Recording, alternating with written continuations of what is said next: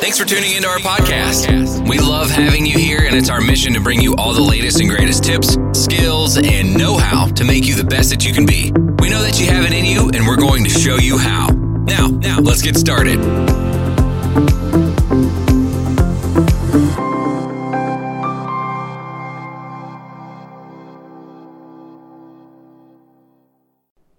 Hello, and welcome to episode 3 of the Doubt Me Now podcast, where we talk about all things transformational, life-changing, and that comeback story. I hope this is going to become your new favourite podcast. Talk about getting yourself out of the dark into the light. You can be whoever you want to be, but it has to start with you, and it starts today.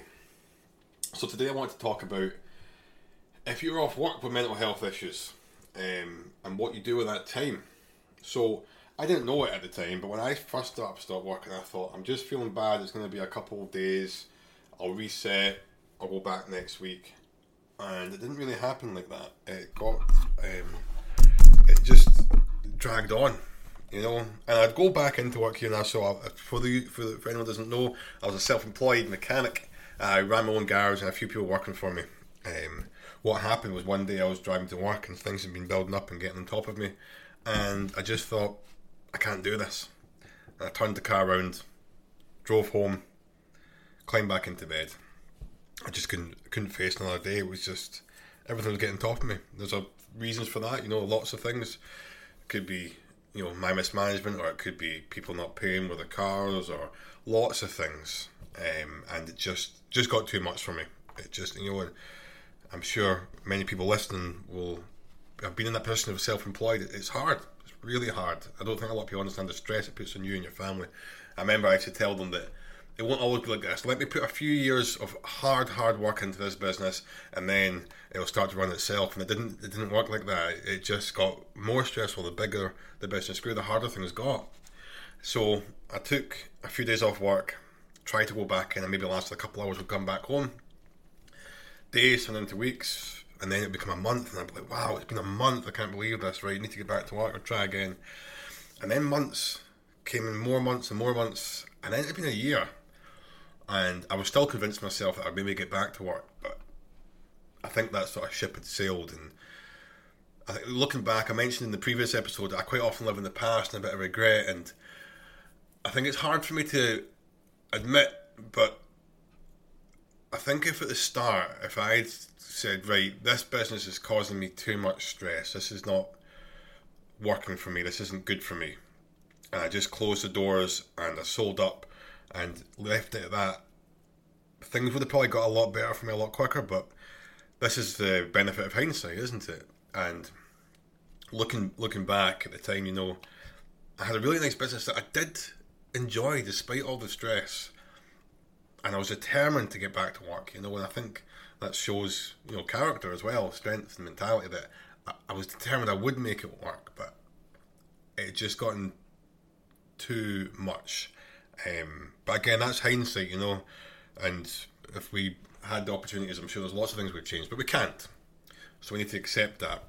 However, I kept trying to go, didn't work out. As I said, days turned into weeks, and weeks turned into months, and then it was a year and a half. We're 2 years now since I first stopped working, and as I said, I've had wee bits of work here and there. And I think this is one of the biggest things that stressed me out, was not knowing when all this was going to end. When's this horrible feeling going to go away? When would I feel better? And as I said before, I wasn't changing anything. I wasn't doing anything. I was just lying in my bed, which, if that's where you are right now, I completely get that. You know, it is hard. It's hard. But lying in my bed, thinking these problems were going to go away on their own, or that alcohol would make them go away, I'd wake up, it would all be a dream or whatever nonsense story I was telling myself at the time, you know, it wasn't getting any better. And as I said, it was maybe not knowing when this was going to be end. There's a lot of things like that, you know, in my life, and I certainly don't want to bash NHS. The staff have been great and they've helped me a lot. Things like when you get a referral for, you know, maybe mental health assistance, is you don't know where you are on that list. You don't know how long the list is. You're just waiting on a letter one day, and from seeing the mental health crisis team to seeing a CPN, I was 8 months, and there was a bit of miscommunication within that, and I didn't even know I'd been referred. So I thought there was nothing. I didn't think there was anything. Perhaps if I'd known, right, it's going to be 8 months, and I'm like, right, okay, I've just got to keep myself well enough for 8 months, and then maybe we'll get help. But if you don't know when that help is coming, you're just a bit less hopeful. So while things had started to improve, and I was drinking less, the gaps in my drinking had widened, that I wasn't drinking as often, and I was making efforts to get fitter, I was still having a lot of setbacks because I still didn't know what was waiting for me at the end. And I suppose that's for life. We never know what's around the corner. It just doesn't make it any easier knowing that. And this is really what I wanted to get to here, is when things really started to improve to me in my life was when I had a time limit. And let me explain a wee bit about that. So at the start of the new year, I was getting my car recovered, and I was speaking to the guy that was picking up about work, and he mentioned they might have some work for me. So I've got my ticket to drive these larger vehicles, and I got offered a new job, and they offered to buy the equipment off me as well because they've got a garage. So what happened there was I started this new job, and I finally started to feel bright and hopeful again. It's a driving job, recovering vehicles. I then had a court case for an incident that happened over a year previously, and I ended up losing my license, which meant I lost the job. Initially, this was a big hit for me again, and I felt ready to just get back on the drink, and I'll admit that I did have a drink when that happened, which again didn't help it anymore. It just made things worse. And I thought, right, what's going to happen next? And my boss said that he'd keep the job for me, so that was great, for someone to do that for me. I was very grateful. And it was just, what do I do with this 6 months? How do I react? This is what's going to make me. And I think knowing that I had a job waiting for me in 6 months, that 6 months is up in 2 weeks. Very excited. And I decided, right, I've got 6 months. I can sit about the house, sad, lonely, depressed. I can get drunk. I can make things worse. Or I can commit to 6 months of self-improvement. And in the next few episodes, we'll start to talk about this, because I want this podcast to be about comeback stories, and this is my comeback story. 6 months. What am I going to do with this 6 months? And I started working really hard. I joined a group called Alcohol Free Runners, and I signed up to a half marathon. Now, I'm going to admit something here, is that the first half of that 6 months didn't go quite as planned. I was still struggling. I was still having drinks here and there. I was trying, but was I putting my all into it? No. So I ended up having a bit of an incident, and we'll talk about this again in future episodes. I actually ended up in ICU. It was quite serious, and I remember when I came out of that, I thought, right, this is going to be tough. This is going to be hard. I now had only 3 months to go. So I made another commit to myself. I was sick and tired. I'd been sick and tired. I'd had enough. And for those next 3 months, I grafted like no one else had grafted before. I just went all in on myself. And unbelievable, the transformation. I talked about this in the previous episode, was like feeling like absolute shit and feeling good about yourself. It's not as far away as you think. Within a month, I was feeling great, Within just a month. And then within 2 months, and now come up 3 months, I feel fantastic. I'm not wanting to brag, because if you're listening to this and you're feeling low, I don't want to be like, look at me, look how great things are, because that's not the case. I've still got a lot of work to do, which is why I'm doing this podcast. I want to share that journey with you, be inspirational. I want us to do it together. I'm just saying that when I made that decision that I have had enough of suffering and put all my effort in.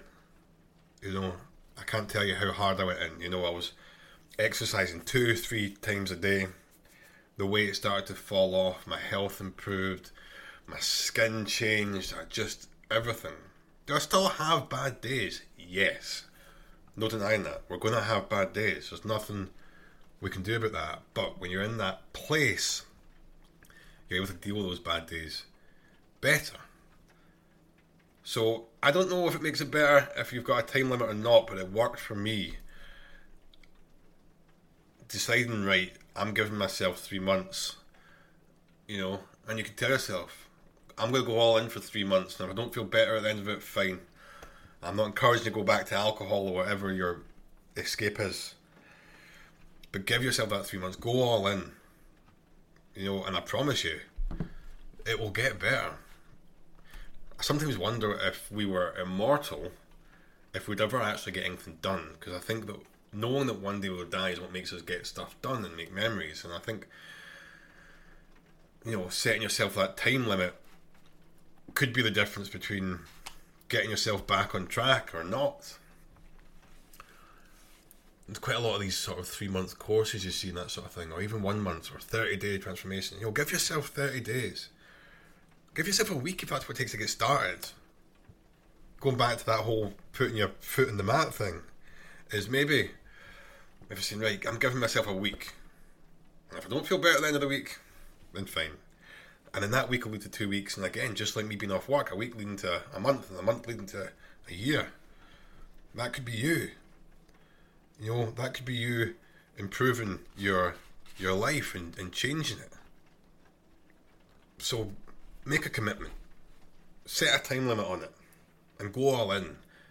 I think sometimes also is that we often think about the bigger challenge, like let's say you're deciding not to drink and people think, I'm not going to drink forever. That's a big thing. That's maybe too overwhelming for us.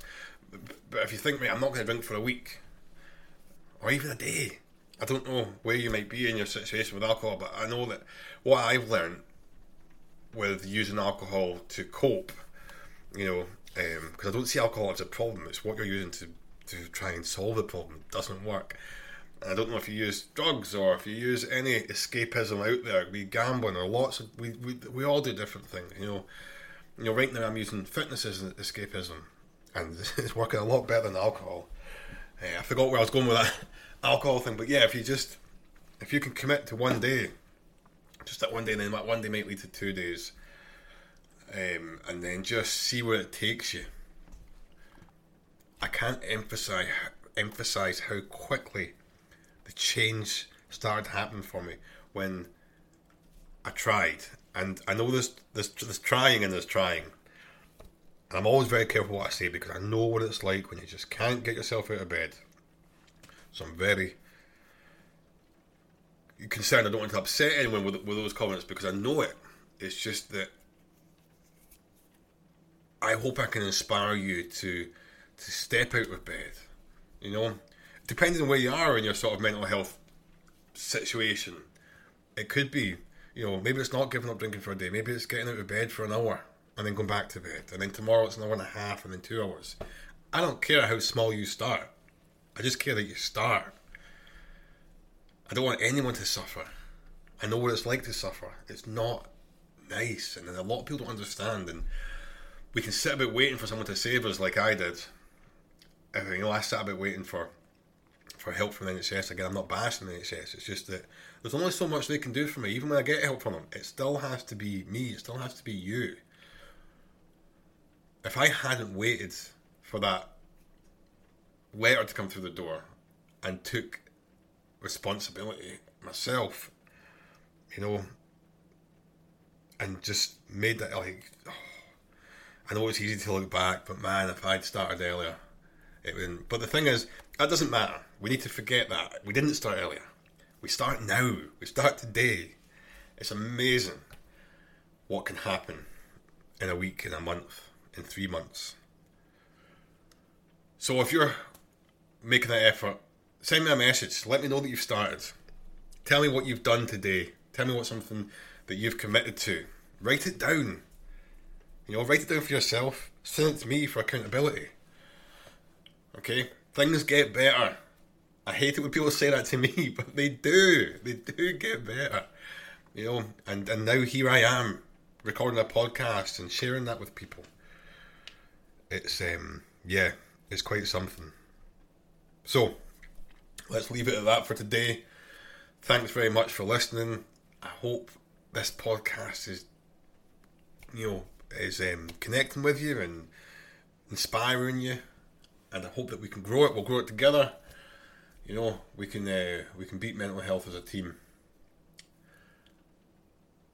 Well, thanks for listening. Speak to you later. Hope you enjoyed another episode of the Doubt Me Now podcast. If you did, please do like that review button, the 5-star button. Please share it with your friends. Let's get this out there, and we'll see you in the next episode.